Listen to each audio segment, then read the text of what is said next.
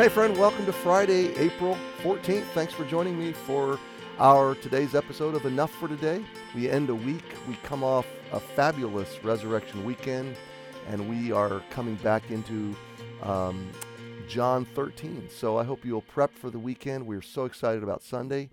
We're so excited about the next few weeks. We've got Shane and Shane coming on April the 30th, and just some wonderful, exciting opportunities. This Sunday, 2 days from now, we launch Q2 groups. So now is the time to go online, ebcnewington.com/groups, and pick your group. Register for a group today. There's groups on Sunday mornings. There's groups on Wednesday nights. There's even some groups at other times of the week. And so we're really excited about this next quarter and continuing through the Gospel of John through the spring into the summer. I've got a calendar in my home study. And I think we're going to be finishing the Gospel of John. I had it into September, but my summer schedule changed a little bit, so I think it's going to actually be like August that we'll finish the Gospel of John. Well, we are coming to the end of Psalm 76. We saw yesterday that the wrath of man shall praise thee. This is verse 10. And the remainder of wrath shalt thou restrain. And that is a great verse. We talked about God turning the worst things of our lives into the biggest blessings of our lives, doing good things out of them, or at the very least, restraining the damage that the worst enemy can do. Verse 11, so we pick it up here. Vow and pay unto the Lord your God. Let all that be round about him bring presents unto him that ought to be feared. He shall cut off the spirit of princes. He is terrible to the kings of the earth. So verses 11 and 12, okay, a little bit foreign to our vernacular, our modern sense of things, but let's go back and let's just draw very quickly an application. We've talked about vows before as we've come through Psalms. The Old Testament sense of vows is not that we give to get, and it's not that we give to God to manipulate him or to leverage him. We certainly don't make a vow so that he'll rescue us or he'll save us or forgive us or something like that. The sense of vows in the Old Testament is God is so good, he is so big, he's so wonderful, he's so great, he's so loving, he's so perfect, he's so gracious, he's so merciful, he's so beautiful, he's so glorious, and such a loving Father in infinite and perfect ways that we want him to the degree that we want to adhere ourselves to him in absolute committed devotion.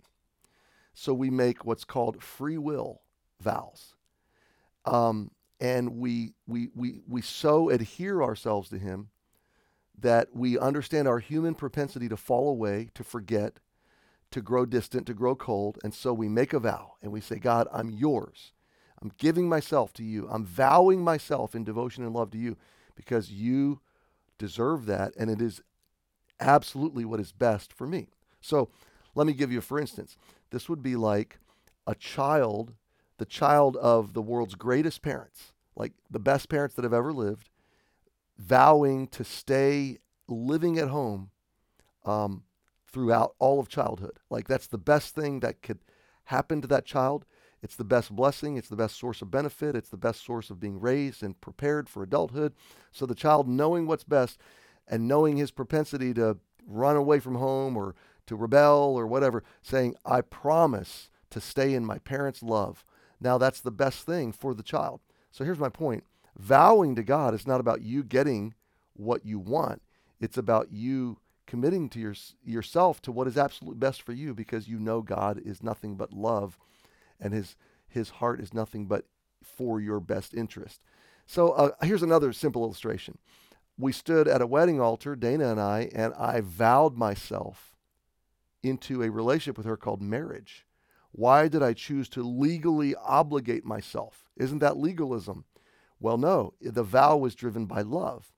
I love you so much that I'm going to vow myself into a legal binding agreement to continue for the rest of my life in that love because that is best for her and best for me, and we both get the mutual benefit of that vow. So the vow is a good thing.